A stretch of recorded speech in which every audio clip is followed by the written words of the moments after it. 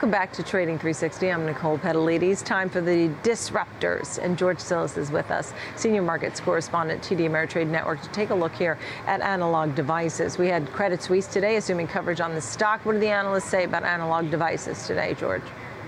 Yeah, Nicole, I think there's a lot going on in the integrated circuit software and manufacturing space. And Analog Devices is one of these companies that designs and manufactures and tests software subsystems for both analog and digital industrial space. I think if you look at a lot of the performance in the last month or so, it seems to be based upon semiconductor manufacturing. KLA-Tencor is an example, Lam Research. And I think now the analysts are starting to look at some companies like Analog Devices, considering this is more of a value and income-based technology company, and they initiated coverage on the stock with a neutral rating with a price target of 185.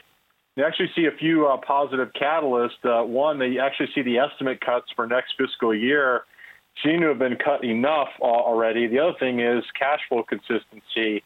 Free cash flow margins are over 30% for the company, but at the same time, as I mentioned just a moment ago, value and income, the stock is also paying, or the company is also paying about a 2% dividend, which is, again, a pretty good yield considering it's a technology-based company. Now, the other thing is actually in the last 6 months or so, the stock has been higher, despite the fact that it's lower by about 14% over the last year or so. One of the things I've noticed is if you look at across the semiconductor stack, there seems to be a divergence between the companies that have blended end markets like Analog Devices, which include manufacturing and factory automation. The other thing is autonomous driving and automotive sector. Data centers are still relatively robust, as well as the consumer electronics. The companies that have more consumer exposure, companies like Micron, seem to be underperforming those markets, or those companies like Analog, which basically have blended end markets, particularly focused more on the industrial and manufacturing sector. Understood. Okay, so with that, you see it sort of right in the middle there, Texas Instruments and Micron, with Micron's warning to what you mentioned. What about now? How would you consider trading it, taking all of this into account? Yeah, so looking at the company, Nicole, they actually have reported, they're going to be reporting earnings on the 22nd of November.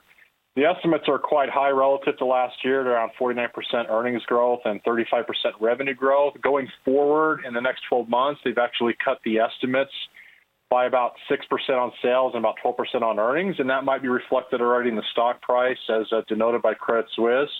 So with that said, implied volatility with the options are high. We do have the earnings coming out, so we can capitalize on the yield that the stock produces us, as well as that high implied volatility by selling some January now, 65 days to expiration, cash secured puts, looking at the $150 strike price.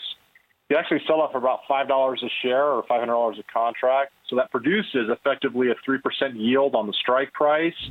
But it also gives a trader flexibility to break even at $145. So let's just say that something comes out of the blue on earnings and the stock falls. The strategy allows the trader to give about 9.5% downside flexibility to break even. But at the same time, if the stock does nothing or stays where it's at or even moves higher from here, the trader could utilize that sold premium for a yield of about 3% on strike. Right. Okay. Thank you for that. George Tzilis, always showing us the example trade on a day where we have some news and something to watch there when it comes to Analog Devices today, our disruptor. Thank you, George.